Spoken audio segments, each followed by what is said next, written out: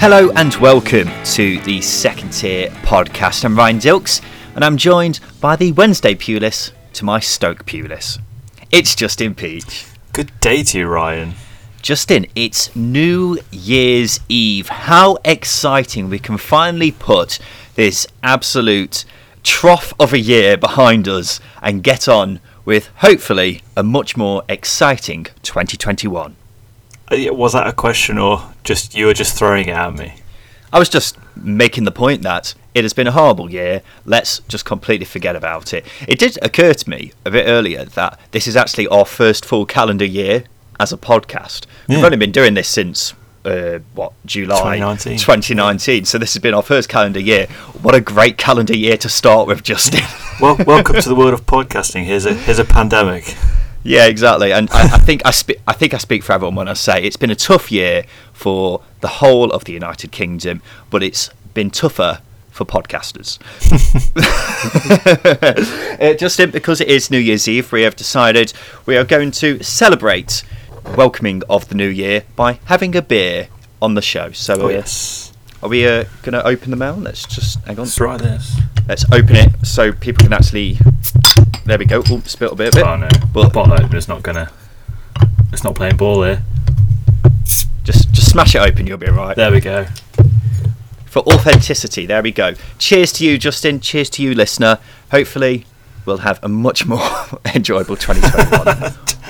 Oh, that's good. Well, we'll have to kick off, Justin, with the big news from this past week, and that is that Tony Pulis is well and truly gone from Wednesday.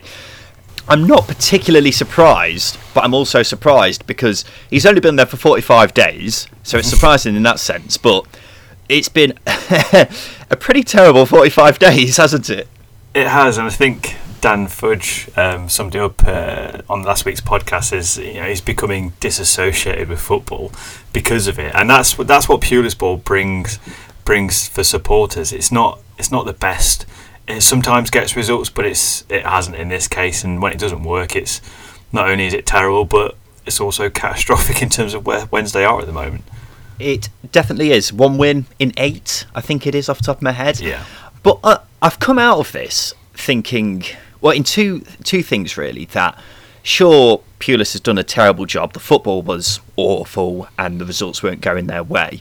But the fact that the Wednesday ownership weren't paying the players their full wages in the month of November, and I don't think it's happening, according to reports today, in December either. As a manager, you look at that and you think, well, I've been dealt a pretty tough hands because the players aren't going to be motivated if they're not being played, are they? There is that, and I think as well, there is the reason why Pulis ball didn't quite work is because getting teams organised the way he likes to get them organised, it takes time. It takes longer periods between games. Pulis wouldn't have had time to A, prepare for individual teams coming up against individual teams, and B, getting his style across in depth. And you couple that with the hand he's been dealt, 45 days just isn't enough time to get everything across. And then when players aren't getting paid as well, what's the point? It's as simple as that. What's the point? But that being said, the football has been bad. They've picked up fewer points per game than they did under Gary Monk, so there is a bit of credence there to getting rid, I guess. I can see what you mean, but at the same time, Tony Pulis needs his kind of players, doesn't he?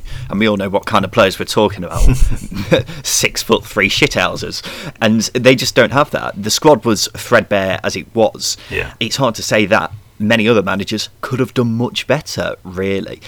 From what reports are saying, one of the big sticking points was targets in January, because we are obviously coming up to January, and Pulis, if Wednesday were to stay up, then he would have wanted a certain set of players to bring in, wouldn't he? And it seems like the board weren't willing to fund that. It's just a mishmash of inadequacy, incompetence, and lack of clear vision going forwards, because since probably Carvajal's second season, they've just thrown money at it. It's not worked. They've kept throwing money at it. It's still not worked, and they're in this position now that they're in because of that. Yeah, it's completely irresponsible from the ownership. They've, well, with the points deduction as well, it's just one thing after another, isn't it? And now we ask the question, who's going to be taking the unenviable hot seat at Wednesday? Gus Poyet is the current favourite. Thorsten Fink, I don't have a clue who that is. And Jose Moraes is the other name that's been mentioned. Gus Poyet, I would actually be a bit of a fan of, because he did a fantastic job at Brighton, didn't he? And then he was at Sunderland afterwards, which didn't exactly go to plan. But I've always thought if he came back to a championship team, he would actually do a relatively decent job. But in the circumstances, I wouldn't exactly thank you for it if I was Gus Poyet.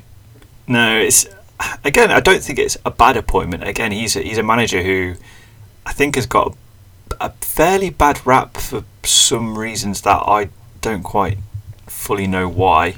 His style of football's fairly tepid, but it's better than Pulis ball. So I think that you either go down a route where you get a manager who plays better football than Pulis and might not get results, or you get someone who, similar to Pulis, is defensive and gets results. It's just they're in a weird position at the moment, a really strange position. If the owners want to stay up, then they've got to back whoever comes in, haven't they? And I just can't see that happening. So I don't know why any manager would take that job unless they are incredibly desperate. But let's talk about the game that Wednesday had on Tuesday night when they picked up a surprising 2-1 win over Middlesbrough. It's one of them, isn't it, where manager's been sacked and then the players start performing. It's weird, but there's usually a sense of, the manager wasn't exactly clicking with the players, and then as soon as he's gone, the players start turning up. But at the same time, with everything that we've just mentioned, with them not being paid, then I don't really know where this result has come from, really. Yeah, and I think that's certainly the case here, isn't it? You've got a group of players who are used to playing a certain way under Gary Monk, and they almost went back to that. They went back to a three at the back, looked a bit more solid at times. Borough did have a lot of chances, which we'll get onto in a moment, but they looked a bit more of a threat going forward. They got 2 goals, which, when did that last happen? So yeah, they certainly looked better in certain spells, but on the balance of the game, there's still a lot of work to do, because Borough, had they been a bit more efficient in front of goal, would have won this. Not the first time we've said that about Borough either, is it? The thing is, other teams around the bottom have been picking up points. Wickham also won, Derby won. So this was a much needed 3 points. Otherwise, they'd have been in a bit of a pickle when it comes to looking at the table. I mean, they're still in a bit of a pickle anyway, but I digress. For Middlesbrough, it is the same story, isn't it? That they had chances and not put them away. Yeah, they had 14 shots in the box. Had they put chances away, it'd have been a completely different game. And as well as that, the defending for both the goals from Wednesday was really poor. The first one for Josh Windass, I wouldn't say a hopeful ball, it's a measured ball in, but Josh Windass has got in behind the defence far too easily. And then the second goal, again, it was just too easy and too weak from a Neil Warnock side that has been fairly good defensively this season. Yeah, definitely. It's not something you expect from a Warnock side, but they do have a tendency to leak dodgy goals every so often, but nonetheless they're still 9th in the table and 4 points off the playoffs. Let's move on, Justin, and we'll talk about a massive game at the top of the championship between Brentford and Bournemouth. It finished 2-1 to the Bees thanks to a late goal from Tariq Fosu. The main takeaway I had from this game was the standard of football was phenomenal. It was like watching 2 Premier League sides, and I said on Twitter, I do see these two as a step above the rest of the championship when it comes to pure quality at both ends of the pitch. They both have philosophies, don't they? They both have strict philosophies that they stick to in terms of players that they bring in, tactics and how they set up, and they both love to play good football and attack, which is a great recipe for a neutral, because watching that game, it was superb. I thought in the first few minutes, especially, I thought Bournemouth were going to run away with it. Brentford got back into the game, and then Bournemouth had spells and Brentford had spells. It was such a good game, and as you say, it was much better than Burnley Newcastle, for example, in the Premier League. That's that's why Championship football is so valuable, is because you get teams like this. Brentford haven't been in the Premier League before. Bournemouth have, okay, but you get a team like Brentford playing like that. It tells you how good the standard is at times in the Championship. Yeah, it was a great advert for the Championship, wasn't it? There were loads of chances for either side, and it wasn't, defensive mistakes that the chances came from. It was usually unbelievable bits of quality. The Tariq Fosu goal, for example, Mbremo's cross was amazing. It was on his weaker foot, and he's managed to put it on a plate for Fosu at the back post, and then the cross, I can't remember who put it in, for Solanke's goal for Bournemouth was also sensational. It was just a great game of football, and Brentford now look like the team to beat suddenly, top of the form table, unbeaten in 15, now second. They are looking like the real deal, aren't they?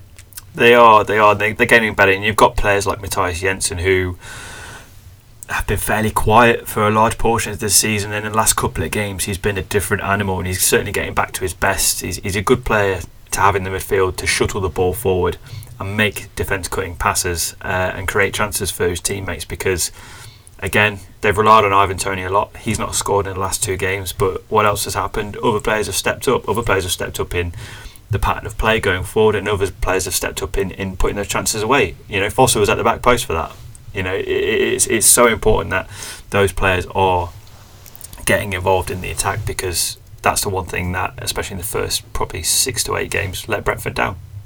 It was something I was concerned about when Ivan Toney was going on this ridiculous scoring run where I think he only had 3 games where he didn't score. My question was, who was going to step up and score those goals, because no one else was really doing it. But now we're starting to see the other Brentford players really chip in going forwards, and Ivan Toney not necessarily putting the ball in the back of net, but he's still playing well, isn't he? So great game, really enjoyed watching this. Norwich are still top though, despite drawing 1-1 with QPR. Considering both teams are at different ends of the form table, it was a very competitive game, wasn't it? QPR put in a much better performance than what we've seen recently. It was much more resolute than, as you say, than what we've seen. They're a team that have leaked so many easily defendable goals of late, and it's one of the reasons why we said last week that Warburton's position is getting to a point where it's untenable. He's going to have to leave at some point. But this is a performance that they should build on, and from Norwich's perspective, they just lack quality in the final third. Again, similar to Borough. They put chances away. They had 23 shots altogether, 9 shots on target. They peppered QPR at times, but just didn't have the cutting edge to get the second goal. Yeah, and QPR could have won it right at the end with a Brighter Samuel, who missed a golden opportunity that you'd really expect him to put away. But he was fantastic in this game, I thought.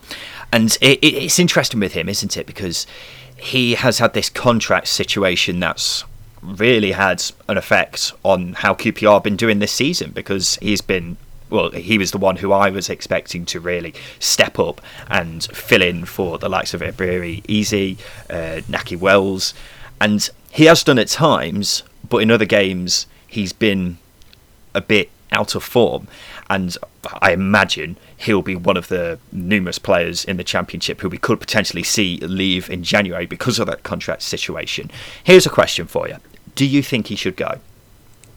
I've put in my notes that if I'm any team in the Championship, I'd be throwing money at him. It's best for all parties, isn't it, that Brighter Samuel leaves QPR. QPR get money rather than him leaving on a free at the end of the season, and Brighter Samuel can potentially play in a team that, I won't say plays to his strengths, because QPR do play to their strengths, but I know you said that he's been poor at times this season, but QPR have been poor at times, so you can't expect players to bail teams out all the time, and it's unfair for that burden to be put on individuals. So him being in a team where others step up, takes the spotlight away from him, will make him thrive, I think. The thing is, I'm not sure QPR would sell to another Championship team, and there'll be interest from the Premier League as well. I don't think he should go to a Premier League side though, because I just don't think he's ready yet. He has too many games where he does drift away and is practically invisible on the pitch, really. But if he were to go to the Premier League, I think he'd be back in the Championship sooner rather than later, just because I don't think he's ready, and could do with another year at Championship level to really just nail down how good he is as a player. Just quickly going back to the actual game, from a Norwich perspective, they had a goal disallowed, Todd Cantwell, for offside, and we've criticised the referees quite a few times this season, Justin. But I think this is the worst decision of the season. And we've had a few, but this, from a assistant referee perspective, if you're given that as offside, you really need to reassess what on earth you think the offside rule is, because that was never offside in a million years. You're spot on. It's hard not to laugh at it now. It's really hard not to laugh at it because it's just incompetence again. I don't want to sound too harsh because I feel sorry for them now. It's getting to a point where I'm just feeling guilty that I'm having to say harsh things because they're getting so many decisions wrong. But you know, he was definitely onside. It does rival at the Angus Gunn one against Watford, where he gets pushed into the goal from, I think it was Sarah who pushed him into the goal. That's the worst decision for me this season. But this runs close. It was just an absolute clanger. Pukki has played it a square pass. It was at a right angle, so I don't see how Cantwell could have been offside, but I just can't see how on earth the referee has got that wrong. It's amazing, and goes back to what you were saying at the weekend, that there needs to be a serious reassessment of the standard of officiating in the Championship, and something needs to be done about it, because we're seeing a new worse decision almost every week. This one was an absolute clanger. But Norwich, this is just a point, and they of course lost to Watford at the weekend, so they're stuttering a bit, aren't they, after a very good run of form?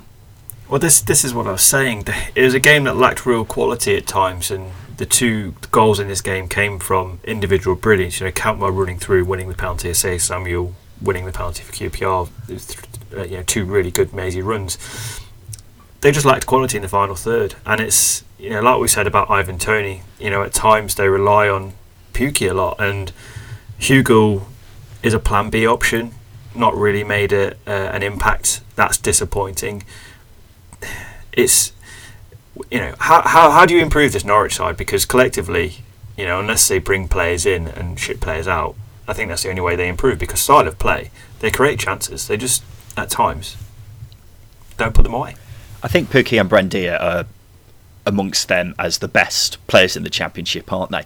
The rest of the side, particularly defensively, is where I've got my concerns. The left-back situation is something that I imagine will be addressed in January, because they've only got Xavi Quintero at the moment, and they've had Sorensen, who's a midfielder, I think, who's been filling in there at left-back for months now, and he's done a fairly decent job, in fairness to him, but I think they'll try to get in another left-back.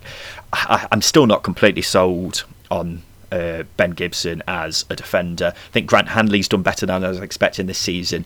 Max Owens is just a quality youngster, isn't he? But they're still conceding quite a few chances for a side who are top of the Championship at the moment. I think in terms of expected goals against, they're about mid-table when it comes to how good they are defensively. So that needs to be addressed. They might have to get another goalkeeper in as well, because Michael McGovern's now injured, who's back up to Krull, and Krull, I'm not sure when he's back. I think he will be back in the new year. So maybe another goalkeeper as well. Swansea 0, Reading 0. Swansea on their new pitch after tearing up their diseased one, which looked like a crap snooker table. This game was a very frustrating one from a Swansea perspective, because they should have won, really. Rafael Cabral had an amazing game, pulling off some worldy saves. Some of them I thought might have been for the camera, I will be honest, but either way, it was a superb performance from him, and Swansea will be wondering how they didn't get 3 points from this game, Justin. It's always better to come away from a game, and you know, when a keeper's played as well as Rafael has, and you just sort of go, fair enough, can we do much better than that? He's played a worldie, he's played a blinder, we move on to the next game, because Swansea kept a clean sheet. Reading were fairly quiet going forwards, so it was a good performance from Swansea, had it not been for the inspirational Rafael. He was inspirational, incredibly inspirational. But yeah, it's disappointing that they didn't get the 3 points. I thought Reading were actually not too bad going forwards, really, considering they've got a few of their big names missing, the likes of João Mate. I don't think it was too bad a performance, really, against a very stubborn Swansea defence. So I think Paunovic will be able to take some positives from the game as well. But yeah, I think it's a massive point for Reading, who are still hanging on to 6th place in the Championship, that final playoff pace. They're 2 points ahead of Stoke in 7th. Swansea are still 3rd. Right, Justin, let's have a break. After that, we'll talk about Barnsley, Derby and Wycombe.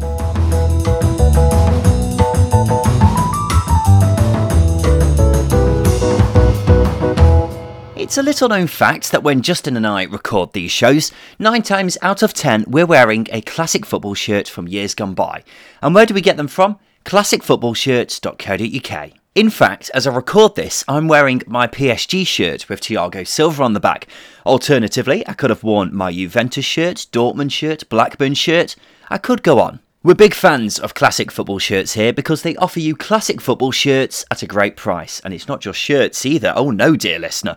There's also training wear, tracksuits, shorts, socks, you name it, and I can guarantee they'll have something for your club. So head on over to classicfootballshirts.co.uk or visit them in store in either London or Manchester.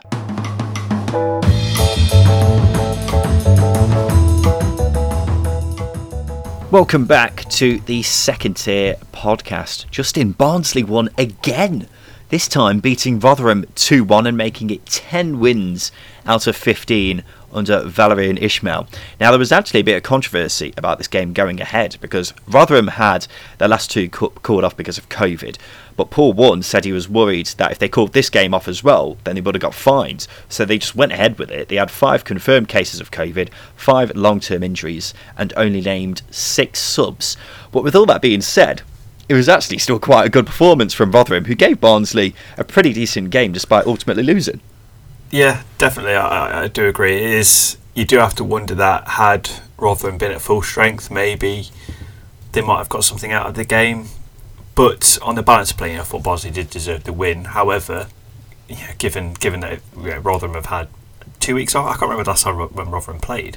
They didn't play. They haven't played since Christmas. I know that. They haven't played over Christmas. Boxing Day was postponed, and the week before as well. Yeah. So it's been quite a while. Exactly. So you can imagine cobwebs, being on the players, but having coming up against Barnsley, a team that are so relentless in their pressing, having a 2-week break is probably the best thing for them in preparation of this game. Yeah, it was weird because I saw everything that was going on before the game, and then when I actually looked at the Rotherham team, I was like, oh, that's not actually that bad. I think they had Matt Crooks missing Angus MacDonald, 2 key players for Rotherham, but it's not the end of the world. So I'm not sure if Paul Warne was maybe kind of exaggerating how much of an issue they had there, but either way, it was a very promising performance from Rotherham, although they have slipped into the relegation zone, especially with the 2 games in hands that they've still got to play. But Barnsley. Let's talk about Barnsley, Justin. We love talking about Barnsley on this show, maybe a bit too much, but they are still marching up the table. 3 points off the playoffs now, Justin. 3 points. It is amazing. And sure, as we say, Rotherham gave them a bit more of a game than probably many people were expecting, but either way, it's a hard fought for victory from Barnsley, and they're still heading on a collision course for the top 6. It's certainly going to be an interesting second half of the season as we see Barnsley rise higher in the table, because coming up against teams that are up there with them, you want to see how they're going to pan out. But what this game told, the quality of the goals, for example, Corley Woodrow, he's got 5 and 4 against Rotherham. It was such a good, well taken goal, and then Alex Mowat as well, with his finish. It's more of that, and you're getting into January where they've got an opportunity to strengthen. I can't see them regressing. I can only see them improving, which is a really scary thought. I think some of the things that they are missing is perhaps, really good championship players who have had experience in the top 6, because that's the only thing that's going to let them down should they get there. Is they've got to bridge that gap into getting into the playoffs. Well, you say you can't see them regressing. It seems like the major hurdle that's immediately on the horizon is January, because Valérien Ismaël has admitted that players will be leaving in that window. I think Alex Mowat will more than likely go, considering his contract situation is is still up in the air, and his deal runs out next summer. So I think they could potentially lose him, and he is a massive player for them. But as we said at the weekend, they've got Herbie Kane, who can still come into the side. It's massive shoes to fill when it's Alex Mowat, but he's got potential to do it. And the other thing is they need to get another striker, because they still haven't really replaced Jacob Brown. Connor Chaplin has struggled this season, but if they manage to get that, then it's hard to see, as you say, it's hard to see them not getting into the top 6 this season the way they're going. I will cry if this Barnsley team gets broken up. I will be devastated. I think I'll stop podcasting and stop watching football, because it'll be a travesty. It'll be a complete travesty. Justin, don't make promises like that, because there'll be people who will either be celebrating or be very disappointed with that news. Derby won 4-0 away at Birmingham. The Rams were 3-0 up after 25 minutes. The thing is, it could have been more after those 25 minutes, because Birmingham was so bad. They were parting like the Red Sea at times. And I don't want to take anything away from Derby, because it was a very good performance, and we'll give them credit in just a sec. But I think 60 to 70% of this performance was down to Birmingham being so poor. It was one of the worst performances I've seen from a side in the Championship this season. They were so bad, weren't they? They were. They looked laboured. They looked slow. It looked like they couldn't cope with the intensity that Derby were playing at. And as you say, we'll go on to Derby in a moment. But the way Birmingham played was generally one of the worst performances I've seen this season. It was scarily bad. Given that Karanka's more of a defensively minded coach, they've conceded 8 goals in the last 2 home games. That's not good. It's really not good. And they've conceded 18 at home as well this season, which is the most in the league. It's a downward spiral, and I said last week that they're getting into an uncomfortable position. I think now they are in an uncomfortable position. 1 point from 5 games. It's a very uncomfortable position, and the thing is, as we were just saying, teams below them are picking up points, including Derby. I said before, I think they could just end up finishing around 17th this season, but the way they're going at the moment, they're getting dragged into it. It's a very worrying time to be a Birmingham City fan. One of the performances that was worrying was Neil Etheridge, who had a mare again. He dropped a corner. I can't remember which goal it was, but he dropped one of the first goal. Dropped one of the corners, and he did it. He did exactly the same thing 2 weeks ago, didn't he? Where it was a comfortable cross that came in, and he's just spilled it, and it's been put in the back of the net. Apparently, he was blaming the floodlights, which I think is a pretty pathetic excuse when you're a professional footballer. I don't know if you agree with me on that. It's a conspiracy theory, isn't it? But I raised this question in the Stoke Forest game. Where's the yellow ball? Would he have seen the yellow ball? It's a white ball, so it's going to get lost in the floodlights at some point. Would he have seen a yellow ball? It's a very interesting point. We'll have to do studies on this to really see if it does improve things. But either way, it's a clanger of a mistake and almost sums up the whole Birmingham performance, really. But let's talk about Derby, Justin, because it was a fantastic performance. It was the pinnacle of the Wayne Rooney era so far, because they were absolutely phenomenal, weren't they? No, there's hardly any words to describe how good they were. It was the quickest Derby have scored 3 since beating Brighton in December 2014 as well, so that tells you how long it's been since Derby were as dominant as they have been. That was the pinnacle of Derby's attack under Steve McLaren, for example. But every player stepped up, and in a relentless schedule that it's been, the intensity that Derby played at, as I said, Birmingham could not cope.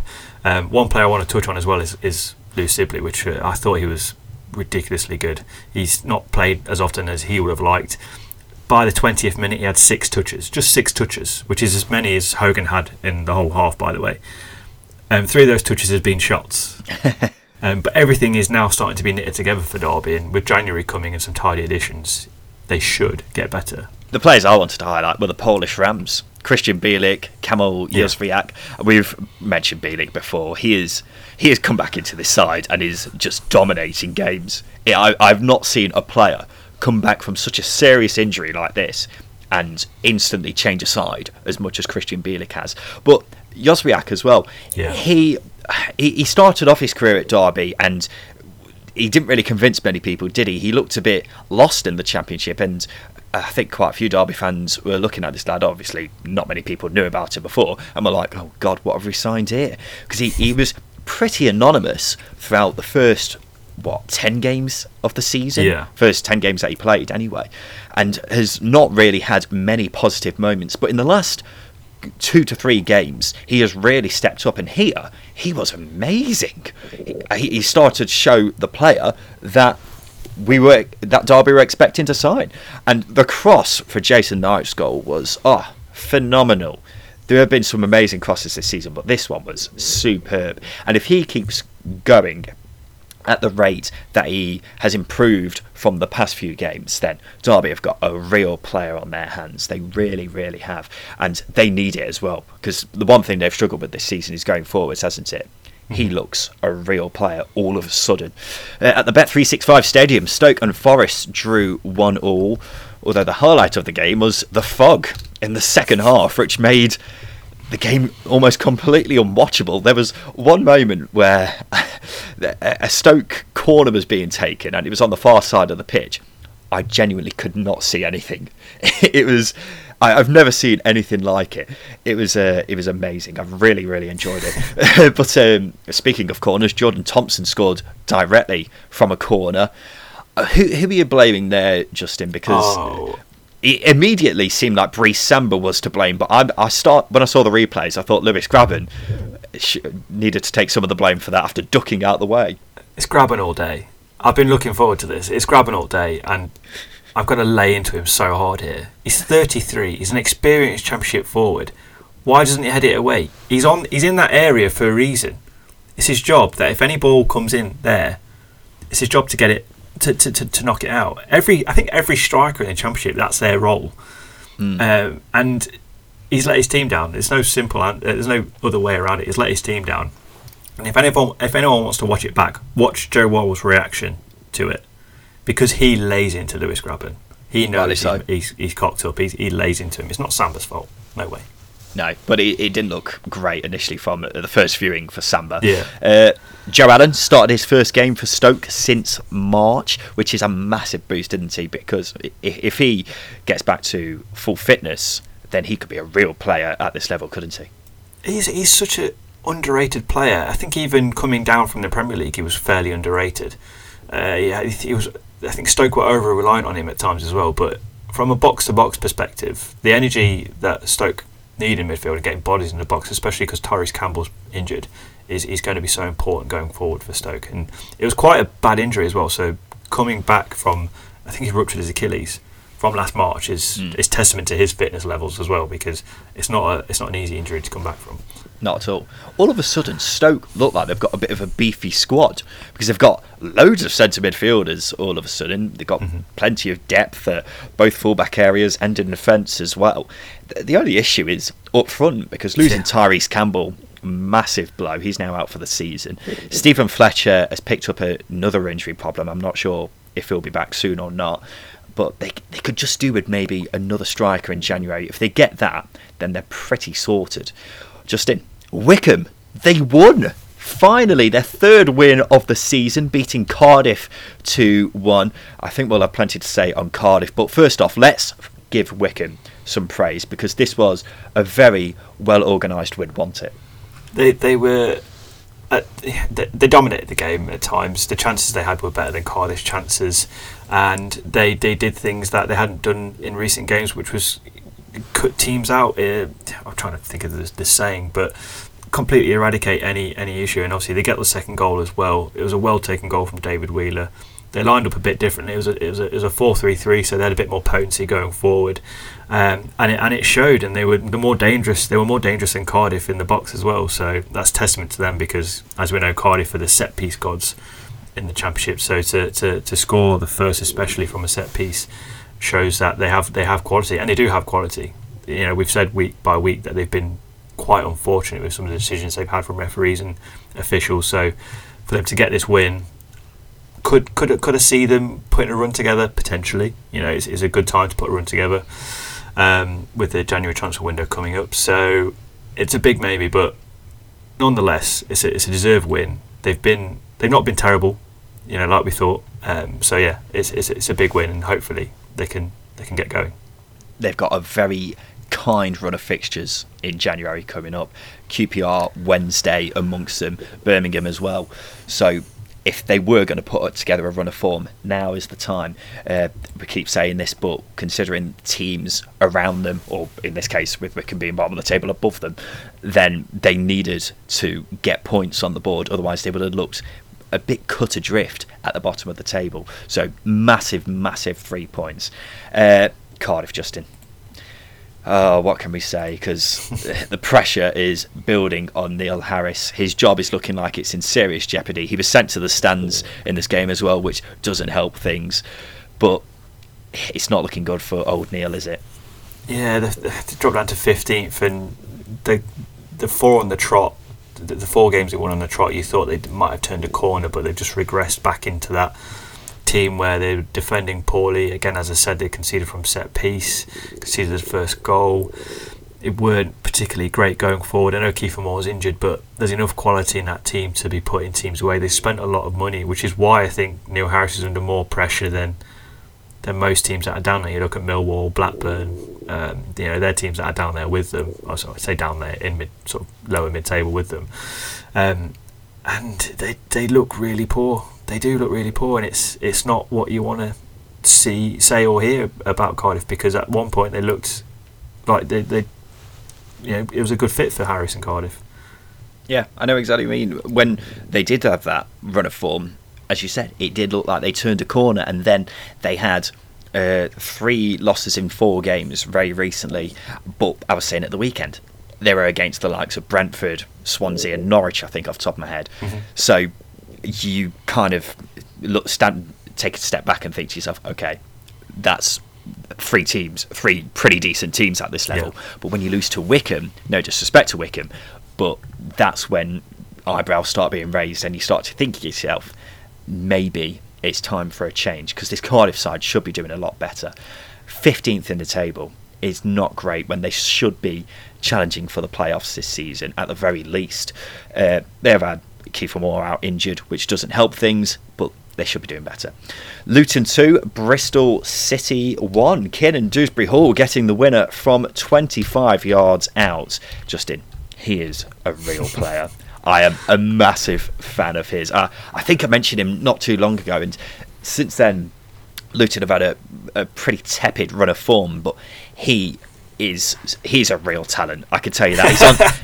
He's on loan from Leicester. I just think it surprises me that he's gone to Luton, because really maybe he should be playing in the Premier League, because he's that good. He is so good. In every game that I've seen in this season, he's been Luton's best player. He's been running the midfield. He's got energy to run back and forth. He's just an all-round midfielder, and he's still 22, 23, I think he is. He's got a deal at Leicester until 2024, so they clearly see something in him, which, as I say, just makes me surprised that he has dropped down to a Luton side who were expected to be fighting relegation in the Championship. It's worth pointing out. It's a superb signing. Yeah, I think you struggling to get your words out there just tells you how much you've been impressed by him, and he is a good player. He's a player. He was on loan at Blackpool last season, did fairly well, and obviously going into Luton this season was an opportunity for him to showcase what he can do at Championship level. Whether or not, we saw with Conor Gallagher last season, got recalled from Charlton, went to Swansea, again improved slightly differently. So could Leicester do the same thing in putting him in a team that's competing towards getting into the top 6 potentially? Wouldn't be a bad replacement for Alex Mowat should he leave Barnsley. Obviously, just speculating now, but he is a very good player. He's a very good talent. Physically, I think he's 6'1". He's left-footed. He's relentless. His goal, he pressed the Bristol City midfield, won the ball back, drove into space, and it was a really good finish from 25 yards out. It wasn't a screamer by any means. He picked his. It was a controlled finish, wasn't it? Yeah, it was a controlled finish, and he is a good player, and he's one that is. I think he would improve under Nathan Jones, because Nathan Jones brings that out of players. He does. It's one of a long line of Leicester youngsters who are doing really well at the moment. Harvey Barnes, Luke Thomas, Kiernan Dewsbury Hall is the next one, and as I say, I think he'll be right back in the thick of it with the Leicester first team at some point in the near future. But Bristol City's form is becoming a bit troubling, isn't it? 4 losses in 5 games now, and patience is starting to wear with old Dean Holden. Yeah, I still feel quite sorry for him because he's lost key players. He's lost pretty much majority of his key players in his side, and the thing that you get with an inexperienced manager, because he is an inexperienced manager compared to a lot of managers in the division, is he's not adjusted quickly enough to those injuries. You look at Michael O'Neill, who completely stripped things back for Stoke. He's an experienced manager, completely stripped things back for Stoke, and they were still getting results, whereas Bristol City haven't adapted to the changes in their team, and unfortunately it's letting them down. For me, they just need to get back to basics, because when the good players do come back, when the first team players do come back, it's a completely different side. Absolutely. Let's give Luton some praise, because I realised we just spoke about Kieran Dewsbury Hall and then just completely moved on like it was just him who won the game. But yeah, it was a really well organised win from Nathan Jones, and they've been on a sticky runner from themselves. That was their first win in 4 games, so well done to all involved at Luton. A double from defender Naby Sarr, of all people, gave Huddersfield a 2-1 win over Blackburn. How well taken was that second goal by Sarr? It was amazing. Do you know what? It had me thinking, if he had the same composure when if he has the ball at his feet at the back, then he had the ball at his feet up front, then he wouldn't make nearly as many mistakes as he does with the ball at his feet at the back. He's not he's not that bad with the ball at his feet. He makes the odd clanger here and there, but you kind of expect that when you are a ball-playing defender. But let's not take anything away from what was a fantastic finish, Justin. If, for example, you as a Derby fan, if Colin Kazim-Richards finished like that, you'd be saying, oh, what a finish. Control it with your right foot, ping it into the top hand corner with your left foot. That is a typical striker's goal. Well then, Naby Sarr, prove to me that it's not a fluke. Do it again next week. The challenge has been laid down by Justin. But a really good win for Huddersfield, wasn't it? Against a Blackburn side who have been out of form recently, but are, as we all know, the highest scorers in the Championship. But they are struggling, aren't they? 1 win in 7 now for Tony Mowbray's side. What do you think's going wrong there, Justin? I honestly, it's hard to say. Adam Armstrong's been pinned back to the left-hand side again to make way for Sam Gallagher, which, you know, Adam Armstrong thrives off opportunities, as we know. He takes a lot of shots, has a lot of chances. So him moving to the left from the central position might limit that a little bit. He did create the goal, but he's not nearly as much of a threat going forward as he would be on the left as he is centrally.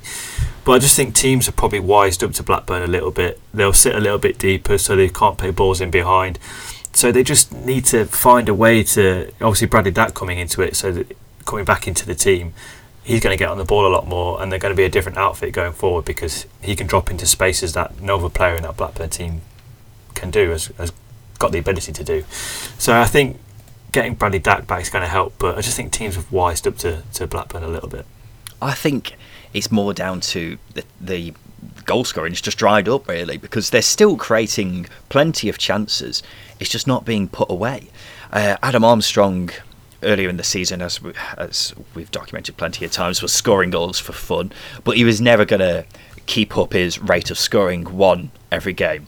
That was just never going to happen. So you were looking at the rest of the Blackburn team to say, who's going to step up to fill in with the goals when Adam Armstrong isn't scoring? And at the time I thought Ben Brereton would do it, but he's been missing through injury, and they're really struggling to find someone else to really do it at the moment.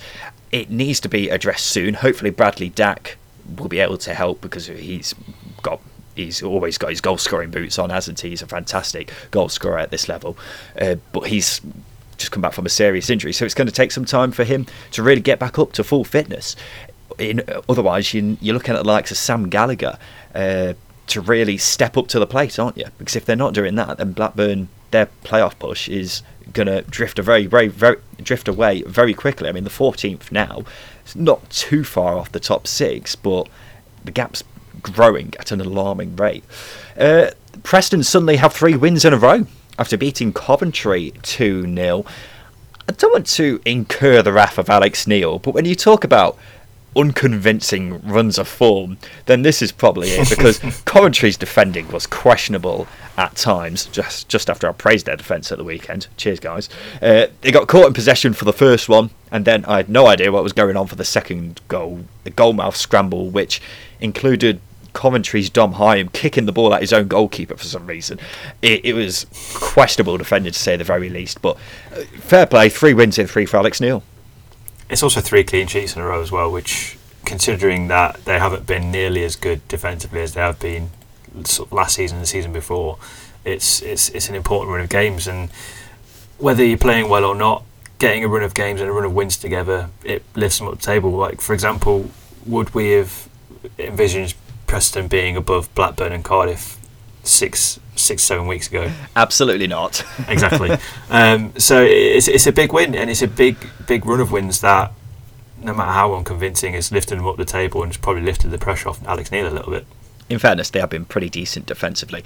In this game, as you mentioned, they shut down Coventry a couple of weeks ago, or whenever it was. They shut down Bristol City as well. Yeah. The Derby game at the weekend, you can't really claim that as shutting them down, because they were down to 10 men for half the game, but fair play. It's 3 wins, and that's all you can really say, isn't it? And the final game of the midweek games would have been Millwall versus Watford, but that was postponed because of COVID. I'm not sure if the Millwall game is going ahead this weekend. There's been a bit of talk about it potentially being postponed again, but we'll have to wait and see on that one. Right, let's finish off with Who Knows Wins, Justin. This is our league where you can win money by correctly predicting the results of championship games. It's really easy to do. Just download the Who Knows Wins app, join our league, guess the most correct results out of all the games in the championship. The more people involved, the bigger the prize. So why the hell wouldn't you join? Right, so we'll start off with the first game, Justin, which is on New Year's Day. That's Sheffield Wednesday versus Derby. Which way are you going? I'm going to go for a draw. I'm going to go for Derby. I'm convinced with the Polish Rams. Birmingham Blackburn. Blackburn. I'll go draw. Brentford Bristol City. Brentford for me. Huddersfield Reading. Draw. I'll go Huddersfield. Depends if Carlos Corberan's wearing his chinos or not. Luton QPR. Luton. Draw. Oh, okay. Luton for me. Millwall Coventry. Well, if that game goes ahead. Yeah. Millwall. Asterix against that. I'll go draw. Norwich Barnsley. Barnsley. Really? Wow, yes. Okay. I'll go draw. Preston Forest. Ooh. I've got to say that's going to be a draw. I fancy Forest. I don't know why. Something's just telling me Forest there. Rotherham Cardiff. Rotherham. I'll go draw. Swansea Watford. This is a really hard set of games to judge this week. Swansea Watford. Swansea. I want to say draw again, but I've said draw a lot. I'll go Watford, you know. Wycombe Borough. Borough. I'll go draw. Stoke Bournemouth. Stoke.